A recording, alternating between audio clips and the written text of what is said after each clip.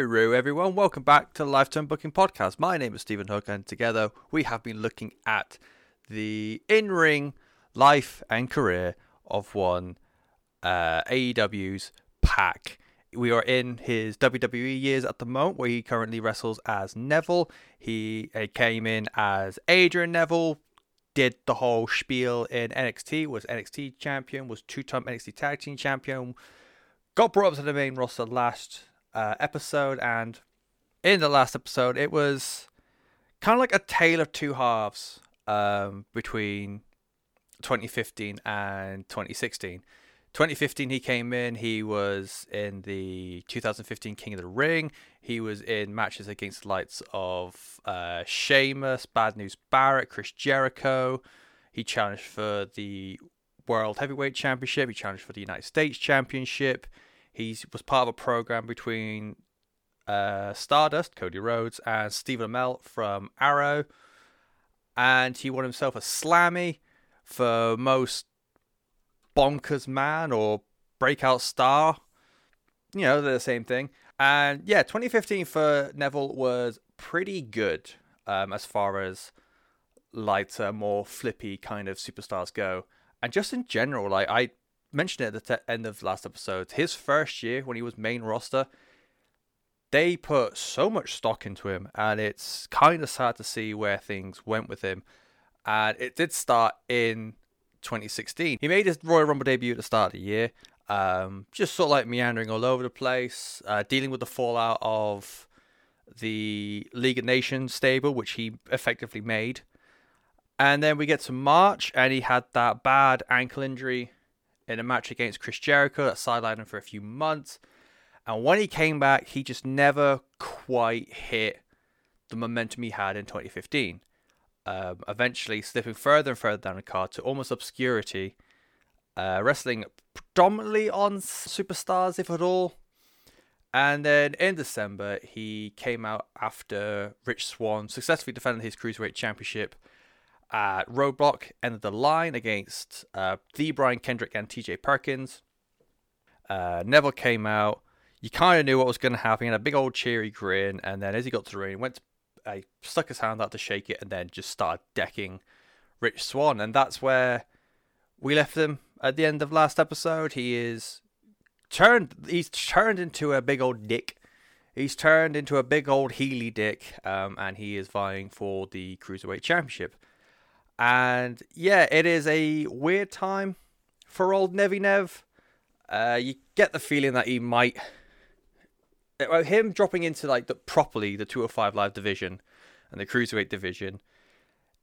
You kind of get the idea that it does feel like a demotion, but based on what he did with NXT when he got to NXT and it was still in its early fledgling years and how much he managed to get the development of brand over, and how he was like the focal point when NXT was getting onto the network and getting a lot more featured eyes on it. He was the champion. He was front and center. He represented that brand. So think you can kind of hope that something like that's going to happen now with 205 Live in the Cruiserweight division. Will we get that? Oh boy, howdy. You're going to have to stick around and have a wee listen for the next hour or so as we go through the years of 2017 and 2018 for the life of Neville in the WWE. We'll kick off then with 2017, and obviously he would primarily work on 205 Live with the other Cruiserweights, because that was, I think 205 Live was established in 2016 following the Cruiserweight Classic.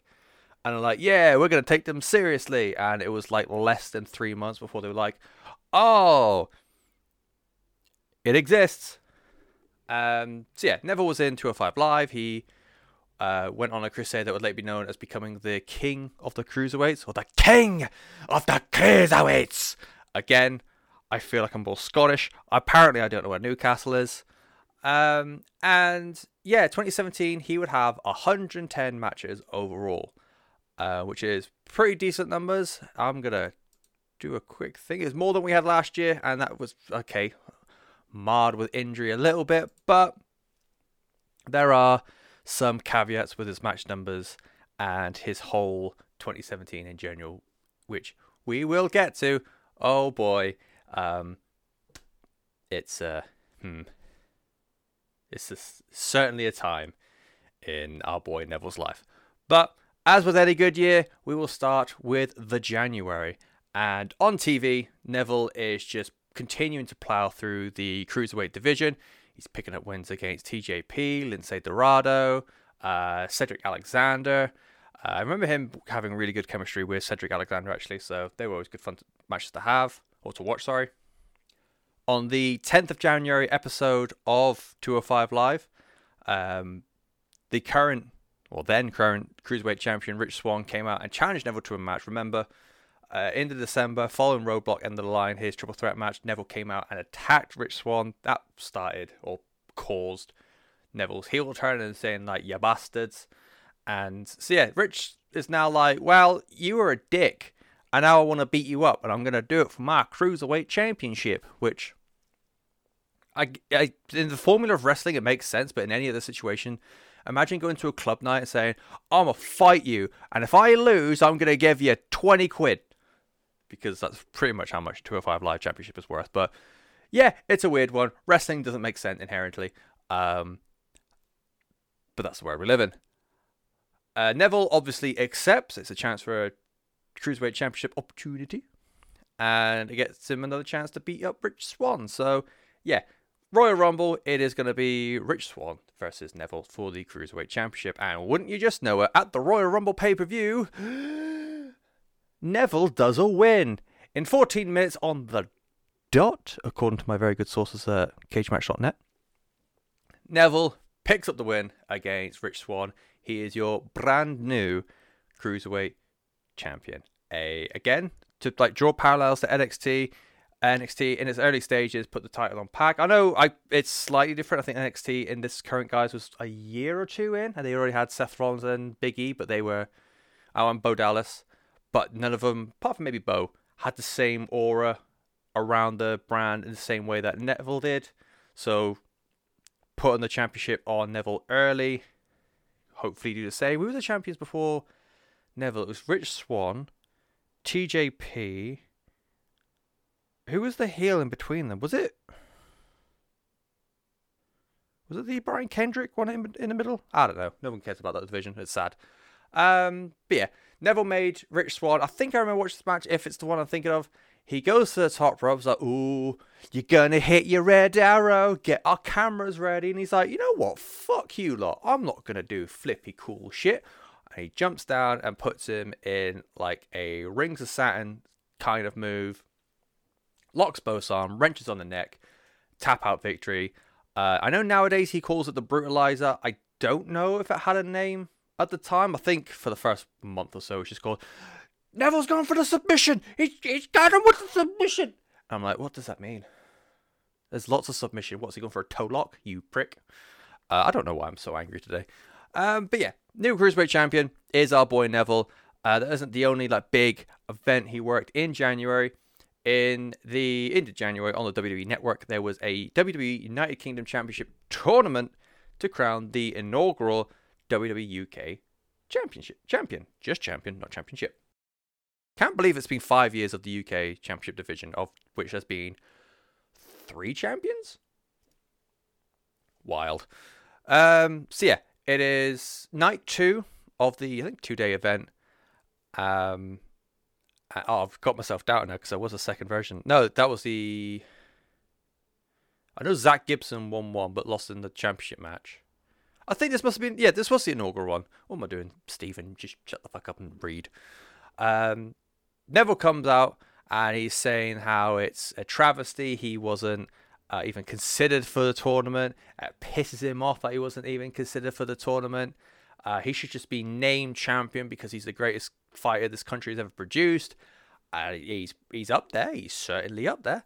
And all this has happened, and he's saying, I dare anyone to come out here and face me like a man. I don't know why I did that. And of all people, he is interrupted by some big, spooky goth lad called Tommy End. Now, Tommy End, by this point, he got a huge reception from the live crowd in Blackpool. Obviously, UK fans tend to be a bit more with it with European indie wrestling, shocker. And he is very well known on the indie scenes. He is a former WXW Unified World Wrestling Champion. He's a two-time WXW 16-karat gold tournament winner, which is their big thing. It's pretty much like a championship over there. He's been a tag team champion with WXW, Progress, IC Dub. He's a big fixture in European wrestling, and we would all come to know him as Aleister Black in WWE, mostly NXT, but WWE in general. Neville would pick up the win in less than 10 minutes with the... Neville would pick up the... R's and W's, come on. Neville would pick up the win with a red arrow. R's and W's, they are difficult. In a match that went just under 10 minutes. A very standard affair, shiny new toy sort of thing. You kind of get why Neville won, comparatively to his shiny toy match. But then his shiny toy match was against Sakamoto. This is slightly different, but it's just a way for Neville to get a cool match in, and it's a UK boy in a UK event pay-per-view thing. That's business. I keep slapping my microphone because I'm very army today. That's January in a nutshell. Let's move on to February. Neville achieved just a single solitary victory on TV throughout the month of February. I didn't write down his complete win-loss for the month, but I seem to remember he was involved in a lot of tag team matches, a lot of the short cruiserweight tag team matches that took place on Raw, which was just followed by the headline, "Please come watch our shows, the good guys win sometime." And then you actually watch and you find out that you get to 205 Live and it's just Neville murdering TJP constantly. And that win happened on Valentine's Day too, so couldn't happen to a better guy, quite frankly. On the live scene, it's just mostly Neville versus Rich Swann in the Road to WrestleMania tour. That included Europe, so big pops in our side of the globe. Into March then, and on TV, it's your standard cruiserweight murdering things. He's in matches against Rich Swann, Mustafa Ali, Jack Gallagher. And then we get to the pay-per-view for March. It was Fastlane. He successfully defends his WWE Cruiserweight Championship against Jack Gallagher, wins with the red arrow, everyone goes home happy, at least I do. The following night on Raw, after defeating Rich Swann, Neville is confronted by Austin Aries. Remember when we all liked him? God, so do I. It's setting up a feud that would run into WrestleMania. Austin Aries had recently debuted on main following an orbital socket injury. He was a huge star for TNA and Impact. He was a former world champion, tag team champion, a 6-time X Division champion, and if my numbers are correct, he still remains the longest reigning X Division champion in the company's history. He was the company's 5th Triple Crown champion and the 5th Grand Slam champion. He's also been a 2-time Ring of Honor champion, a Ring of Honor tag team champion, and in 2013, he was named number 12 in the PWI 500. He is a man of many accolades. Nothing in NXT though. I remember him debuting. I can't even remember who he debuted against. Was it against our boy Breezy? I can't even remember. He had a handful of matches on NXT. I can't even remember. I was going to say against Baron Corbin, he injured his eye, but I honestly can't remember. He popped his eye. It might have even been on the lives, actually, because I remember the picture came out, and it's just his, one side of his head is just black and blue and swollen and looked gnarly. But yeah, he's up on main now, and he's like, "Hey, Neville, I'm a dick, but I'm the good guy, Dick. You're the bad guy, Dick. Give me your championship." And he's like, "No." So then they just start feuding and that sort of thing.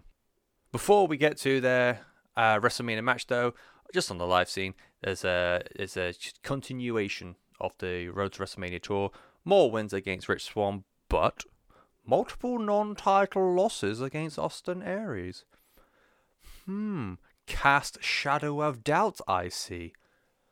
Not likely we need to worry, because then we get into April and we get into WrestleMania 32. Neville finally gets his WrestleMania appearance and payday. Spoilers, no he doesn't. So yeah, in a match that went 19 minutes, which I so did not realize it went on for this long, Neville successfully defended his WWE Cruiserweight Championship in a match that was completely and utterly cursed and doomed. So For a start, this match plus a few other matches, so the Dean Ambrose versus Baron Corbin for the Intercontinental Championship match, the 33-man Andre the Giant Memorial Battle Royal, which is run by Mojo Rawley. All of these 3 matches were not included. They're all pre-show matches, and they were not included on the WrestleMania 32 DVD. Thus meaning none of those men, none of the 33 in the Battle Royal, not Dean Ambrose, not Baron Corbin, not Austin Aries, and not Neville, none of them got a WrestleMania DVD paycheck. They got no royalties. Understandably, that rubbed quite a few people up the wrong way. Most notably, Mr. Aries, who, when he would leave the company in July 2017, he would brag a lot on the internet about how much money he could earn on the quote-unquote independent scene, and with TNA, I was trying to think if they were Impact by this point, and just anywhere else. I think after this, when he left the company, Aries became a belt collector anyway. So yeah, he was earning pretty decent money. I can't remember if Drew McIntyre left by this point, but he would do something similar if and when he left.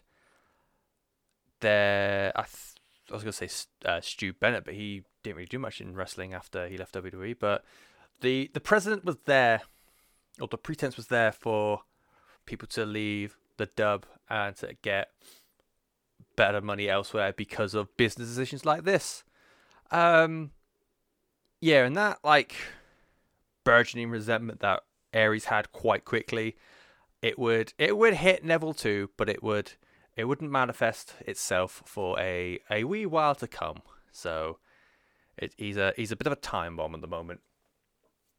But like I said, at least Nev kind of got a WrestleMania match. He missed out on the ladder match the previous year because of that ankle injury. The Intercontinental ladder match, which he would have been so sick at, and his spot was taken by Zack Ryder. So who knows what that would have meant for our Geordie lad. So it happens. It's a weird old time. We've just gone through another Black Wednesday, and the WWE is a bag of cunts. So after WrestleMania, we go back to Tuva, and Neville is beating up a lot of cruiserweights again. Mustafa Ali, Jack Gallagher, the usual assortment. Meanwhile, on the 4th of April episode of 205 Live, Austin Aries wins a Fatal 4-Way match against Gentleman Jack Gallagher, Mustafa Ali, I'm even saying Mustafa wrong, Mustafa Ali, excuse me, and TJ Perkins. Fatal 4-Way match to earn a rematch against Big Nev at Payback. That happens also in April. Aries wins the match via disqualification because Neville grabbed the referee as he was locked in, Aries' French Chancery submission, and the referee was like, "You don't do that," and he disqualified him. And yeah, another reason why Aries became quite cross with WWE Creative. Along the way, though, Neville did actually get a friend. TJP turned heel, got rid of Erkins, just went by TJP. So yeah, it's Nev and TJP, the power of friendship. So yay, I guess. Live scene, nothing really major going on, just several Cruiserweight Championship defenses against Mr. Aries. Tiptoeing into May, and there's not a great deal going on. TV, it's mostly just Neville and his new BFF taking on Aries and Jack Gallagher. TJP says that he's hanging out with Neville because Neville has promised him a championship match if he stands by him. So, he'll keep hold of the belt, and then eventually it's like, okay, now me and you go one-on-one, Sonny Jim. And it's like, okay, yeah, that's a reason for a partnership, I guess. But it's 205 Live.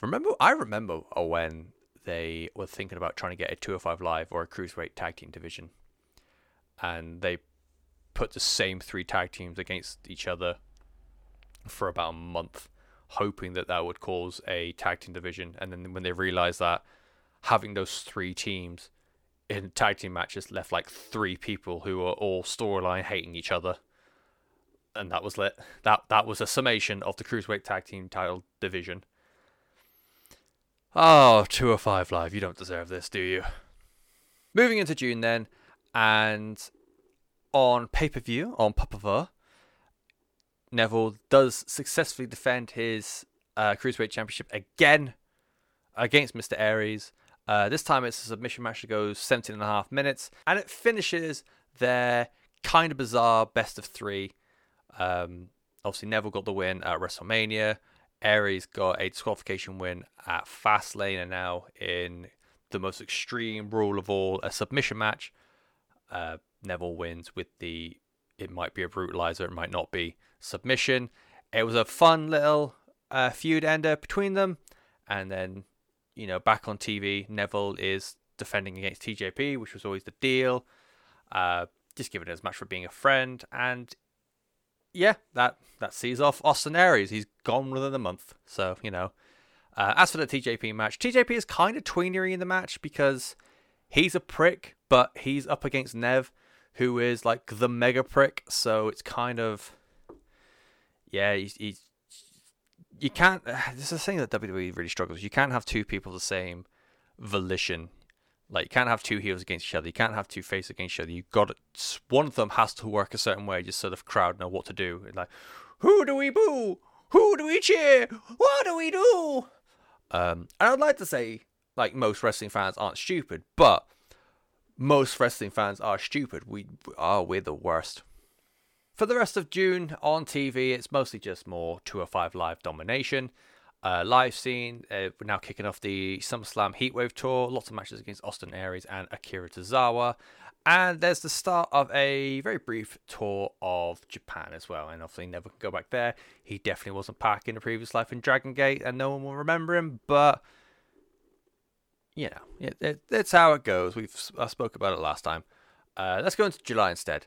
On TV, after seeing off Austin Aries and TJP, Neville then turns his attention to Akira Tozawa. Tozawa's got in the title picture thanks to his association with Titus O'Neil and being part of Titus Worldwide. Which, oh god, that's so weird. I remember that now. The great pay-per-view, the Great Balls of Fire kickoff show. Cruiserweight Championship is on the line. Neville successfully retains against Akira Tozawa in a match that went just over 10 minutes. Smashed him with a spinning back kick, which is a weird way to win for Nev. I guess they might have got bored of submission and they still don't want to do the Red Arrow too much, but okay. Back on TV, and it's just more of a continuation of the Neville and Tozawa program. On the 25th of July episode of 205 Live, Daivari, of all people, picks up a win against Nev. He shoves Neville into Tozawa, who was sat ringside, and before he can get back in the ring, he gets counted out, if memory serves. And there's like a poll. It was a weird thing. Neville's out there looking pissed off. And in the post-match, Neville and Tozawa getting a war of words because you did this. No, you did this. No, he did this. Oh my god, the storyline was so badly written. Everything so bad. I think I realize why I'm angry now. I just keep thinking about WWE. Good thing I'm not doing a podcast about them. Hey. Into August then, and this is where it gets one of like the weirdest championship transitions in most recent memory that I can think of. So, on the 14th of August episode of Monday Night Raw, the Go Home Raw to SmackDown, Neville defends his Cruiserweight Championship against Akira Tozawa. Akira Tozawa wins. They have a match booked for SummerSlam. Tozawa defeated Daivari in a number one contenders match. And they decided to bring the match forward. Now, it was spoken about at the time that one source even speculated that Neville was going to be suspended for some reason, and WWE needed to get the belt off him. Others thought it meant that Neville was going to go back to the proper, actual, cannibal main roster and like challenge for something like the Intercontinental Championship. But none of that quite happened. So the actual championship reign of Neville and the Cruiserweight Championship, 197 days at the time. It was the longest title reign of this iteration of the belt. As I live and breathe here in the year of our Lord 2021, it is the third longest reign of all time, still behind Jordan Devlin and Santos Escobar. And yeah, so they brought the match back. You think, okay, Neville's going to go on to do bigger things, or he's going to be suspended, or, driving up some shenanigans. And then on the SummerSlam kickoff show, 6 days later, Neville recaptures the Cruiserweight Championship from Akira Tozawa. So I can't think of anything that I've read that sort of links why they did this. I don't know if they're just trying to be, oh, look at us, we're so unpredictable, you never know what's going to happen on Monday night. Blah, blah, blah, blah. I have no idea. It's just odd. He got the number one contenders match. It's like, okay, we're going to fight at SummerSlam. Raw happens, like, what do we fight right now? Cool, the match is done. When do you want your rematch? What about for our actual scheduled match at SummerSlam? Okay, oh no, I've lost. Like, what? I just don't understand. I suppose, if nothing else, this does mean that Neville becomes the first ever 2-time WWE Cruiserweight Champion of this iteration of the belt. So, that is something. As we return to TV then, following this weird run for around SummerSlam, on the 22nd of August episode of 205 Live, the 205 Live after SummerSlam, there is a rematch again between Neville and Akira Tozawa. This time Neville retains. And again, just odd and weird. After the match, Neville is met by the newest member of the 205 Live roster. Drum roll. It is Enzo Amore. We're in that part of 205 Live. So, Enzo has had a very mixed bag of a main roster run. So he debuted on main roster in April 2016. He got called up to the main with Big Cass the night after WrestleMania 32. Was in the pop was big. I'm just trying to think, was it against New Day or was it against Dudley Boys? I think it was against Dudley Boys because they tore them to shreds. So yeah, huge pop for Enzo and Big Cass as they debuted on main. In his pay-per-view debut, which I think was a number one contenders match, which they were meant to win, Enzo and Big Cass versus the Vaudevillains. Enzo got knocked the heck out on the pay-per-view debut. He got shot underneath the bottom rope, and he just sort of ricocheted his head, got heavy concuss, and I think the match just got thrown out entirely. Never a nice thing to see a wrestler get injured, no matter your opinions of him, but a bit of a grim spot. But that was his pay-per-view debut. How you doing? Following that, he became mates along with Big Cass. They became mates with John Cena, as John Cena was feuding with AJ Styles. So it became John Cena, Enzo Amore, and Big Cass versus AJ Styles and the Club, Luke Gallows and Carl Anderson. He was then drafted to Raw with Big Cass, and they started a feud with Kevin Owens and Chris Jericho. Remember the Festival of Friendship? It still hurts. After that, Enzo specifically feuded with Rusev. After Enzo went for a shower, Enzo stole all his clothes and locked him outside the locker room naked. He bumped into Lana whilst hanging dong, and Rusev was like, "What are you doing?" And he's like, and so yeah, he beat up a naked man, if I remember correctly. And then Lana tries to seduce him, and he's like, "Cool, here's me in my silk shorts." And then Rusev came out. I was like, "I'm just gonna murder again because you're actively trying to shag my wife." He's like, "Alright, don't be a hater," and just got his ass whipped. Following Rusev, there was pretty much nothing for Enzo and Cass until the 22nd of May episode of Monday Night Raw in 2017. He is found unconscious. And everyone's like, who done it? Big Cass is going around saying, "I'm going to murder the dude who did this." I remember at one point he got into Corey Graves' face like, "I'm going to look that man in the eye, and when he realizes what he has done, I'm going to kick the shit out of him, and you cannot teach that, can you, Coral?" And then it ended up being Big Cass. What a twist. The feud then turned into Big Cass versus The Big Show, because The Big Show felt sorry for Enzo. That led to a shark cage above the ring match for SummerSlam, the pay-per-view we just had. Oh my god, I didn't realize it was literally the pay-per-view we just had.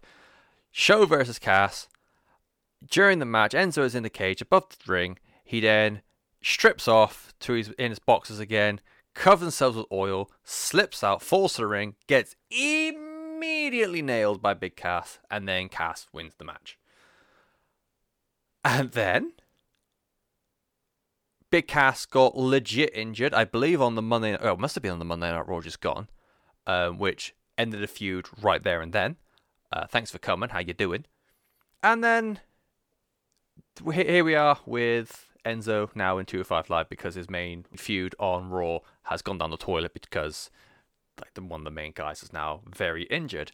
All the while, as this is all happening, from probably even beyond NXT actually, even his NXT days, multiple sources, multiple people have come out and said Enzo is a colossal pain in the ass to work with. He is that character you see on TV, that's the character he portrays in real life, and it's kind of annoying. And there's all sorts of stories of Enzo and Cass getting kicked off buses, getting told to change somewhere else, just getting ignored, causing issues, and everyone else is like, can you just chill the fuck out for 10 minutes? It's like, oh, you can't teach that. And it's, oh god, I imagine having him as a housemate. Oh my god, that'd be awful. But there was a time where they were super over and we loved them. Don't pretend like you didn't. You fucking loved that shit. But yeah, that is Neville's new challenger for the Cruiserweight Championship. I kind of like it as much as I don't like Enzo Amore as a person by this point, because just there's only so many times you can hear you can't teach that and think, he's done all these horrible things. There's loads of people saying he's an asshole. And I can't just go with can't teach that and then forgive him. So that's the whole thing. But I like the idea of someone from Maine just freshen it up, because by this point 205 Live was like the same 10 guys week in and week out. It was your Daivaris, your Gulaks, your Alis, your Gallaghers, Swan, Alexander, Neville, Kalisto. I'm going to try and get them all now. Lince Dorado. Oh god, what was it? What's the other one of Lucha House Party? Lince Dorado. Gran Metalik. I think that's the entire 205 Live division. Oh, Noam Dar. That's 12. I think I'm doing alright. So it's the same guys, same dozen or so guys doing the same thing in and out, in and out, in and out. So that's one fresh from Raw come in to 205 Live. Yeah, I thought it could have been something really cool. Enzo going around with the 205 Live division, which they always said, like, these guys can actually do a wrestle. And everyone kept saying Enzo couldn't, so it could have been really cool. Spoilers, it wasn't. And yeah, so that takes us to the end of August. Live scene is just Neville beating up Akira Tozawa a lot. Let's go into September. On TV, it's mostly just Enzo and Neville trading promos across 205 Live. And then it led to No Mercy in September. And it is Neville defending his Cruiserweight Championship, the prestigious WWE Cruiserweight Championship, against our boy Enzo. And Neville fucking loses. Enzo Amore, that fella that done has a silly haircut, everything's leopard print, you can't teach that, bona fide stud, don't be a hater, is naked a weird amount on WWE TV. He is your brand new WWE Cruiserweight Champion. Oh boy. So Neville, his second reign with the belt lasted just 35 days. The match itself between him and Enzo did not get a lot of positive response in the immediate aftermath. So here's a quick compilation, we'll say, of thoughts and opinions from the match. Poor match. Okay. A negative surprise, which I quite like. Austin Aries is all like, and now you know why I left. topical. A major calm down. This is because the match followed John Cena versus Roman Reigns. Another trash match with a terrible ending, booking, and an insult for the entire division. Fucking ow. Finally, a total failure. I never thought I would describe a match as bad when Neville is involved. That's like the general vibe of 205 Live at this point. There's a lot of good talent. There's a lot of bad matches, but Neville is the one that's setting everything apart because he's Neville and he's a Cruiserweight champion. He's doing everything he should be doing, except the company won't get behind them, etc., etc. We all know how it goes. This whole thing with Neville dropping the belt and Enzo winning, and everyone on the internet's like, oh, this is shit, Enzo shit, you're shit, I'm shit. Does this speak more to Enzo being a top heel? Or does it speak to how beloved Neville was and had been becoming? Because I think a lot of people by this point had recognized how much effort Neville was trying to put in and how much he was being woefully undervalued as a competitor. And I think it's just a combination of that second point. Everyone realized that Neville deserves so much better, but not Enzo being seen as a top heel. People just did not like Enzo because of so many stories about him just being a horrible human being. But so where does it take us? It takes us back to TV on the night after No Mercy, on the 25th of September episode of Monday Night Raw. Enzo Amore holds a championship celebration, which acts as the main event for the night. He brings out the entire 205 Live division, with the exception of Mr. Neville, and just starts going on about how he's so great. He is so smart. S-M-O-R-T. And I think he's got like a framed shirt that's got his name on it. He's talking about how he's made it to the third hour because this was not long after Raw was made, 3 hours. Remember when it was 2? Remember when you knew how to smile? So yeah, Enzo's going off about how great of a champion he is, how he beat Neville, and then, speaking of Neville, Mr. Nev comes out a little bit later, looking like shit. Still in his ring gear, because I don't think he has any of the clothes.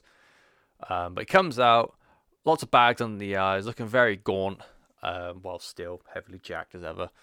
Hair all down in front of his face, just looking very, very sullen and sad. Enzo Amore continues to taunt him.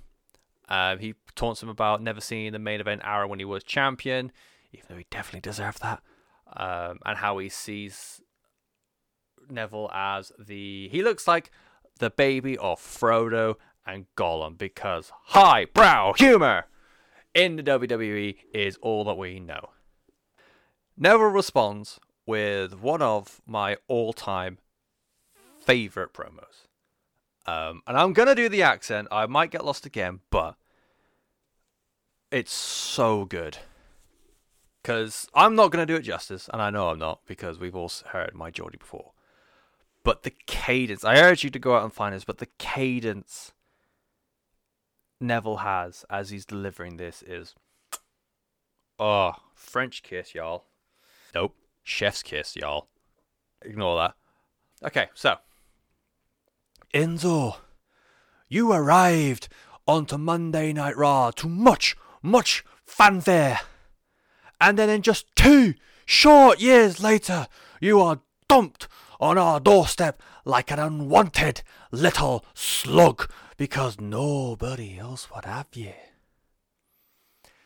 Hey, if it was left to me, Enzo, I would have left you out in the cold to rot. But it was these gentlemen behind me, the 205 Live roster, these so-called nobodies, that insisted you had an opportunity. Enzo, is this how you repay them? So now, on behalf of the entire Cruiserweight division, Enzo Amore, I am here to end you. mic drop, fanfare, women pregnant. I just explode. I love it. I think it's so good. I forgot how much I enjoyed this promo until doing research for this episode. But in my butt, just put it. I love it.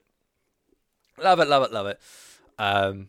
It is a like a causeway, a crossway between the two characters. Enzo is definitely on the heel turn. Neville is kind of like on a tweener face sort of turn. Kind of like what he's doing in AEW at the moment, where he's like, I fucking hate all of you, but I'm going to hate the bad guys for now. And yeah, just such good shit. On the 205 Live immediately after this, he defeats Daivari once again, but Daivari this time has Enzo in his corner. This is all in the build up to, I don't know if it's already happened by now, but Enzo has that Enzo train. It was Gulak, Daivari, and Tony Nese, who I forgot to mention earlier. So those three chaps, they're the Enzo train aboard thing. So whatever. And then, oh boy. And then we get to October. And Neville would have one final live appearance, part of a series of DQ finishes against Enzo Amore. You keep the belt on Enzo. You keep the heat on Neville. And that would be the conclusion of Neville's WWE career. Kind of. Like, imagine there's an asterisk at the end of that line.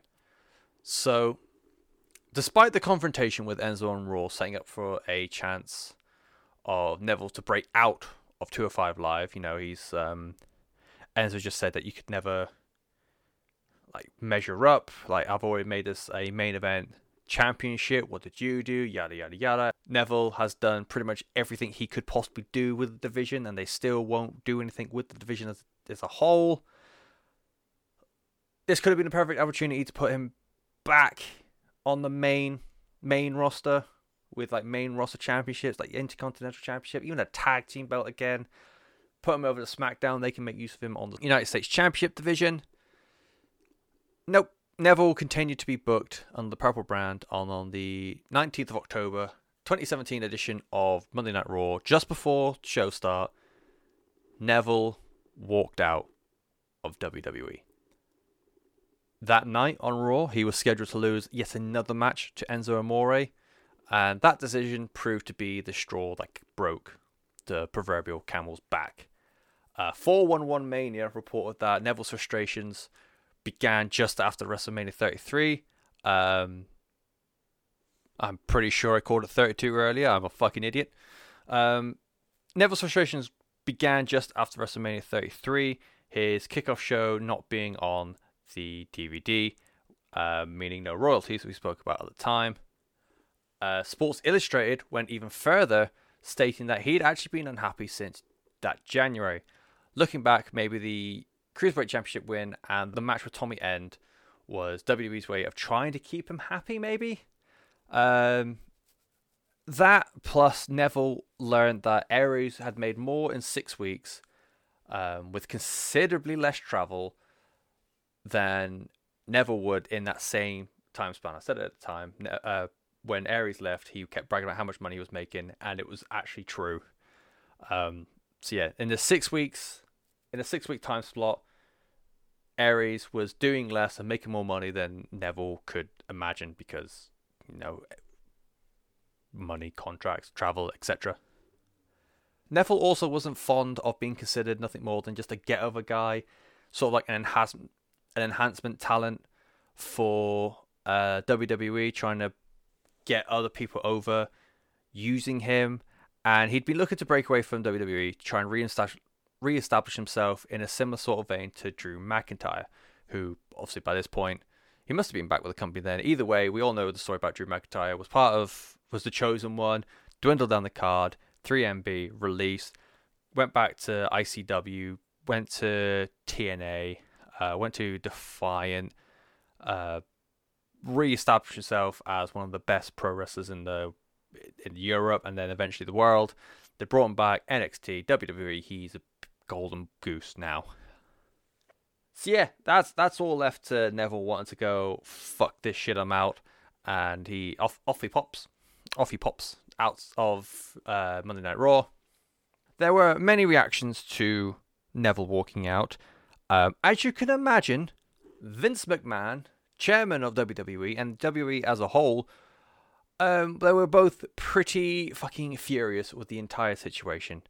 Dirt sheets were comparing it to when CM Punk left the company or when Steve Austin left the company back in 2002. Yeah, Vince and co were not best pleased, but would routinely deny Neville had left the company. Then the story kind of went quiet, and then we get into November.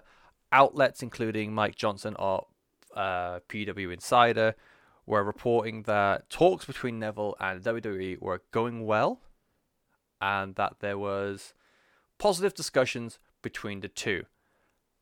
At the time, one of PW Insider's sources was saying that Neville could return that week. He did not. He also said that Enzo and Neville were the best of friends backstage, something Neville himself would contradict in an interview with Give Me Sport like a year later. So I think someone at PW Insider needs to double check their sources in the future. Having said that, it was Enzo saying that, oh yeah, man, I don't know why I'm Steve-O. Me and Neville were like the best of bros, man. I was the first person he spoke to when he said he's going to leave the company. Sure you are. Sure you are, buddy. But that is where we leave Neville in 2017. His final match on TV against Daivari, one final match against Enzo in the live circuit for October. He's like, nope, had enough, I'm out. And contract negotiations sound like they're going well, but there's nothing in stone. That is Neville in 2017. 110 matches overall, an 81.8% win rate, a career best still to this day, 90 wins, 20 losses, 0 draws, a run as Cruiserweight Champion, in fact 2 runs as Cruiserweight Champion throughout the year, will do a great deal to generate lots of wins for a man or woman. And those 2 runs for the Cruiserweight Championship, he is the first and only one of 2 people ever to do so, ironically, the other one being Enzo Amore. And at the time, his first run with the championship was the longest reign of this version of the belt by some margin. Still to this day is the 3rd longest of all time. He finally got a WrestleMania appearance, kind of, in a kickoff show, title defense against Austin Aries, but we all know how that would end up going in terms of him being happy with the company. And he's still keeping the Cruiserweight division on pay-per-view and on Raw. Across this year, he appeared on 8 pay-per-views, including 3 kickoff shows. And yeah, he's walked out the company. WWE are furious, but current reports say there are positive discussions with WWE over a possible return. So, where does that take us into 2018? Well, in January 2018, it's reported that WWE has frozen Neville's contract. This company is the worst! Yep, despite PWI Insider or PWI Insider, whatever they're called, saying, hey, everyone's getting on really well. We might even see Neville back next week. How wonderful. It's no. They are freezing his contract, which is... So I never quite realized the gravitas of what that meant at the time. I just thought that meant he was just locked. He couldn't go anywhere. He got like a basic bitch pay. He wasn't allowed to appear for other companies. He wasn't allowed to do anything in the public eye without WWE saying okay. He wasn't going to appear on any shows, and there was going to be an indefinite stay with the company. What I didn't realize was when they freeze a contract, he does not get paid. He was getting 0 money in, which I think, how was that not illegal? The fact you can keep a man on a contract but not pay him. That's fucking ridiculous, this company. So yeah, he cannot get paid. He can't work anywhere outside the WWE, not even on a different continent. At this point, Neville isn't even in At this point, Neville isn't even living in the United States anymore. It also means that time doesn't pass on his contract, meaning he is with the WWE indefinitely or until both parties can agree on a release. So, for example, if his contract was scheduled to run out January 2019 and they freeze it for 6 months, that means he's not allowed to officially leave, or his contract's not allowed to officially expire until June or July 2018. It is a horrendous situation, and I cannot believe we just sort of went, oh man, that's really sad, and moved on. WWE are a horrible company. They are so horrid. It's just everything shit. And that was it. Like, that's all that came out for the next 6 months. There would be like little things here and there that said like, Neville can confirm still frozen. Neville still not come back to WWE. People were fantasy booking how they can keep bring him back, but it wasn't really a thing. And then on the 24th of August 2018, there is a slightly new breaking news story at the time. It is that it is finally reported that Neville and WWE have agreed terms for Neville's release. He is no longer under WWE contract, and he is free to work with other promotions again. Happy days are hopefully returning to Neville, because everyone, like, the support he was getting both before and after all this kicked off, like, Neville should have been a star. Neville should have been one of the biggest things that WWE ever had. They had such an incredible talent. And yeah, they just fucking WWE'd all over themselves. And so everyone's wondering, like, oh, what could he do? Could he go to TNA? Could he go back to the UK? ICW at that point been bringing up a lot of momentum, same progress. Ring of Honor maybe, PWG, which you can't really get contracts there, but it's like popping up in his old stomping grounds. AEW wasn't a thing yet, so his options were kind of limited. But go back to DubXDub, he could be a belt collector across Europe. There was lots of things he could do, and then on the 2nd of October, over in the land of the rising sun, Japan, it is night 1 of Dragon Gate's The Gate of Victory tour. And there's a couple of new factions, a couple of new stables in Dragon Gate these days. One of them is a stable called RED. I forget what it stands for. And RED member Eita is in the ring, about to do battle against BB Hulk and Shingo Takagi. That is the main event of night 1. And Eita has been promoting a mystery partner, Partner X, as has been putting on posters and talked about in interviews and that sort of thing. No one knows who it is. And then we get to the match. And then Eita talks a bit of shit in Japanese. And then the lights go down. We are in complete darkness. And when they come back up, 358 days since he walked out of Monday Night Raw to lose to Enzo Amore, the lights come up, and our boy, he's not Neville. Pac is back. Samurai Jack, back to Pac. He's standing in the ring alongside Eita, and they proceed to bollock the shit out of BB Hulk and Shingo Takagi. I was quite fond of hearing this news. I never sought out a video clip because I'm a fool. I watched it for this, and oh my god, just shivers. I don't know if it's just because I was like so desperate to hear a decent crowd, but obviously Japanese crowds are very different to North American and European crowds. So it's not so much of them going like a big cheer. It's mostly just a crowd going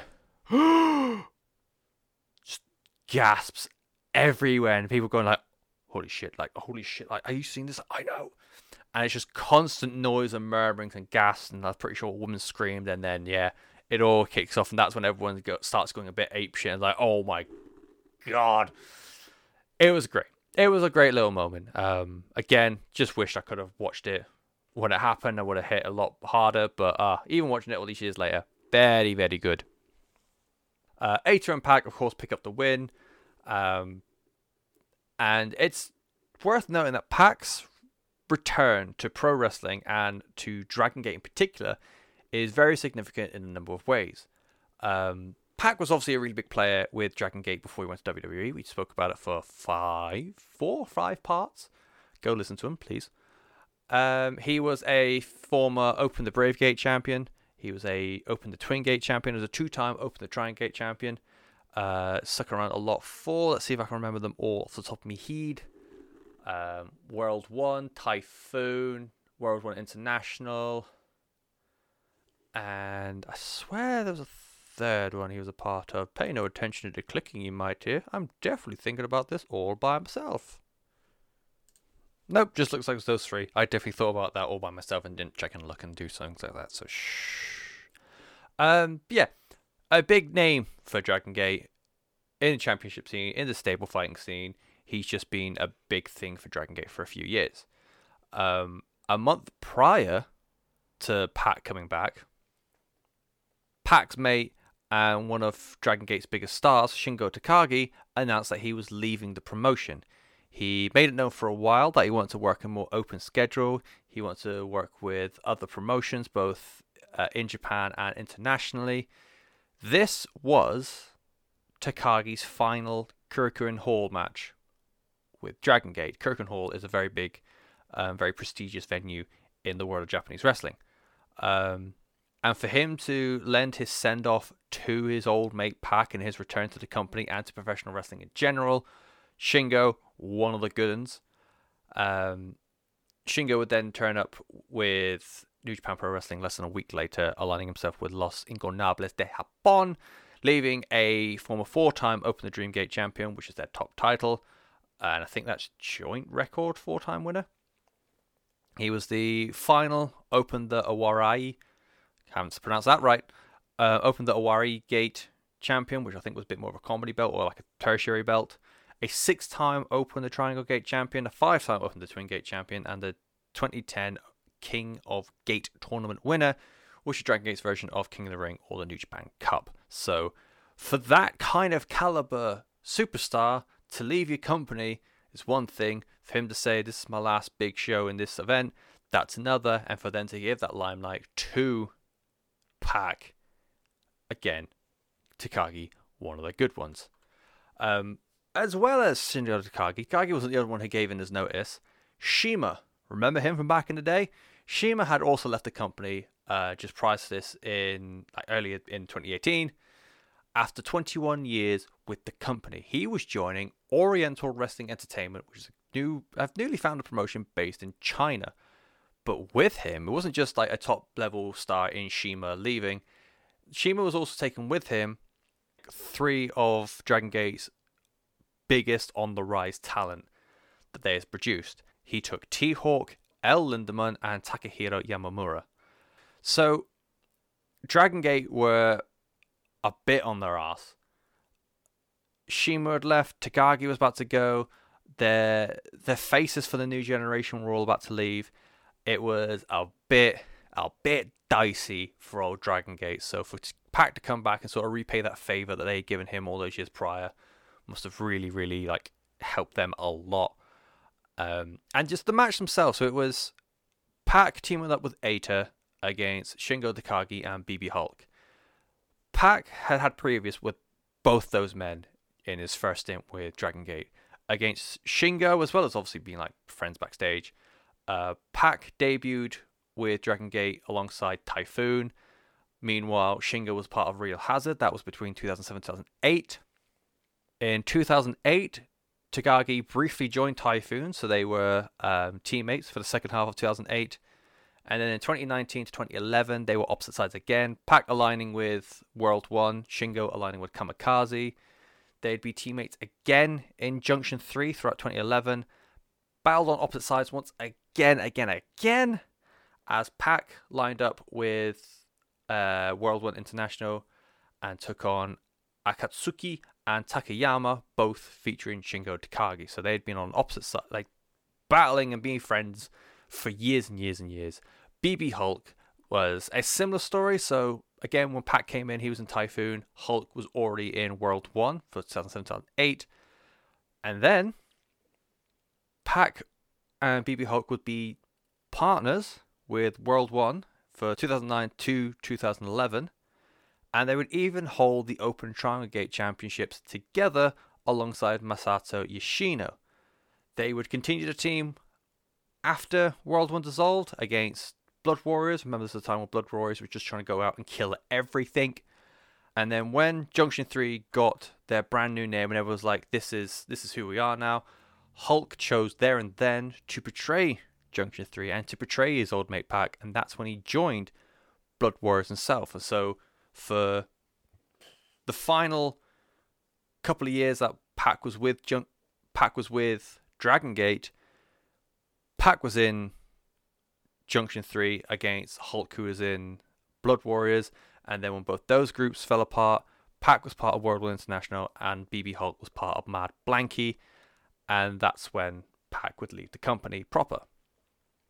So the history that the guys had in this tag team match, the history that Pac had for Dragon Gate, it is an understated moment in the world of Japanese professional wrestling for Pac to go back to Dragon Gate, and something that I think I kind of wish more about at the time, so because it was a huge deal for all involved. So yeah, Pac is back with Dragon Gate. It does seem to be on a permanent basis because he continued with the Gate of Victory tour alongside RED. He is now a proper member of the stable. He had one final match with Shingo Takagi on night 2 as Pac teamed up with Big R Shimizu, Ben K, who I've been watching more of recently, and he's fucking brilliant, Ben K. I really like watching his matches. Takashi Yoshida against Maximum, Jason Lee, Masato Yoshino, and Naruki Doi, who all teamed up with Shingo Takagi. There's also previous between Pac and Masato Yoshino, and Pac and Naruki Doi as well. So Pac is just going through his greatest hits at the moment, and like, remember me, you bastards, I'm so much angrier now. In Pac's return month in October, he lost but one match throughout it all. In a match alongside RED, he lost to Natural Vibes, which was comprised of Genki Horiguchi, KZ, Susumu Yokosuka, and Yashi. This was all for Genki Horiguchi's 20th anniversary homecoming event, so it just makes sense for the good guy to win, and for like, oh, it's your birthday, you can win, kind of. And as well as going through like his greatest hits from when he was in Dragon Gate before, rekindling old rivalries, looking at old friends, Pac was in the ring with some of Dragon Gate's newer stars that have been built since Pac had been away. So Kaito Ishida, Jason Lee, Ben K, and Shun Skywalker, who is now a former Open the Dream Gate champion. The big one. I get confused. We then go into November. Pac still with Dragon Gate at the Gate of Destiny pay-per-view.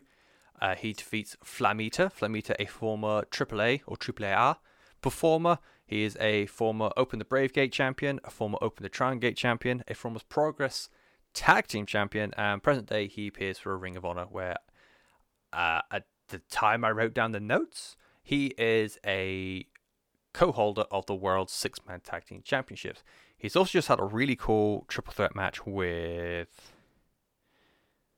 Ray Horace and someone. 3 Lucha Libre guys just doing flippy shit in like 10 minutes. I haven't watched it yet, but it sounds fucking mental, and I need to watch it.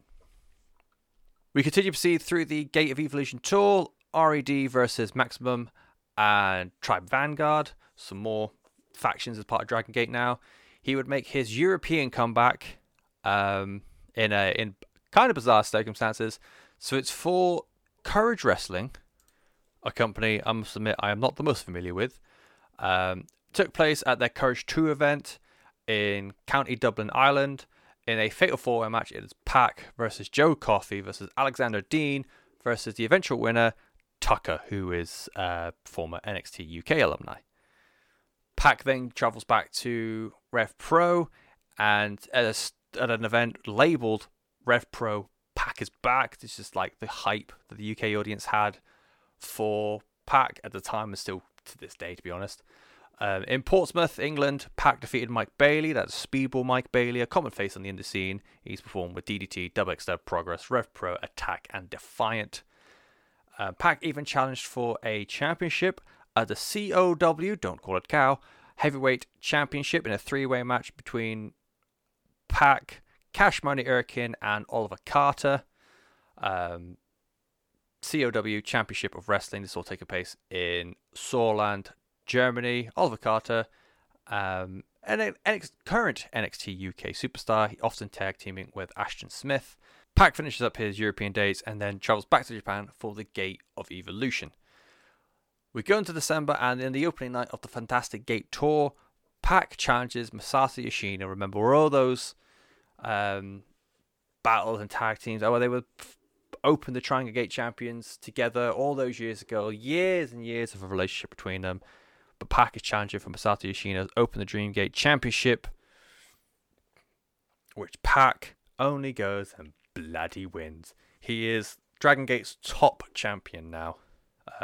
And the match itself is a great time. Pac just starts battering him during the UK national anthem, which is so good. It's so good. Like, wait, no, that's fucking, is that Russia? Fucking hell, I'm Jesus Christ. Smack, smack, smack, smack. The crowd hated it because of the whole thing of like national anthem, but we don't give a fuck. Prince Philip just died, and we don't even want a day off for it. RED members try to get themselves involved, and then Pac hits the newly christened Black Arrow. Probably was called a Black Arrow in WWE, but I forgot to write it down. But a match-winning Black Arrow. Somehow he made a move where he's jumping off the turnbuckle look so much stiffer than usual.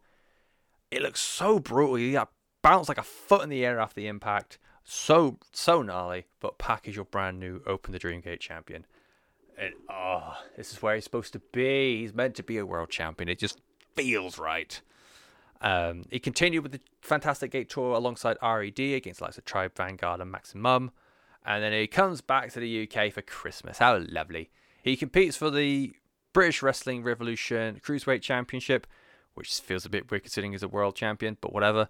A lot of like triple threat and fatal four-way matches, so he doesn't have to take the pin, because the whole thing with Pac and the Open Dream Gate Championship is that he's meant to look strong. That becomes a bit more of a factor later on. He doesn't want to he wants to look strong. He also doesn't want to make Dragon Gate look weaker, which I think is probably the closer to misspoke. And elsewhere, when he's in England, whilst he's in England, he defeats Tiger Ali for Forefront Wrestling. And that is Pac in 2018, and that's it for this part. It's a lot shorter because he only wrestled for about the equivalent of a year. He spent almost a year away from professional wrestling. He walked out on Monday Night Raw. He wouldn't appear for 358 days before he was back with Dragon Gate. 36 matches in 2018, which I still think is a lot, but then that's, again, Dragon Gate's crazy touring schedule. 66.7% win rate, 24 wins, 12 losses. Again, 3 months worth of action. But the big thing is Pac, P-A-C, not Neville, is back. And the man behind it all, Benjamin Sattler, is back in professional wrestling. He's back with Dragon Gate. He's got himself a new stable. He's a prominent member of the stable in RED. And he ends the year as your Open the Dream Gate champion. And yeah, that is it for this part. The next part sees me go through 2019 all the way up to the current day. So I have to be fucking doing research right to the very end. How upsetting. And then take a wee bit of time off to do some research, and we will come back with a brand new season. I already know who I'm going to do. I'm not going to say it yet. I'm going to save it so I can put some content online, because that's what you do. But thank you very much for sticking around. At Lifetime Booking, if you want to come and talk shit about me on Facebook, Twitter, and Instagram. If you want to tell me I'm doing all right, you can also do that at all those handles as well. And yeah, so as I'm recording this, it is the Sunday after Black Wednesday, where more and more people seem to be getting fired. Or sorry, not even Black Wednesday, just April 15th. More and more wrestlers seem to be getting sacked. Samoa Joe, the Iconics, Tucker, Mojo Rawley, Mickey James. Oh, it's all so grim to be a wrestling fan. I think it was Sean Ross Sapp who found someone who said, so it's a friend of a friend of a friend, WWE reminding people that this is not a family, it is a company.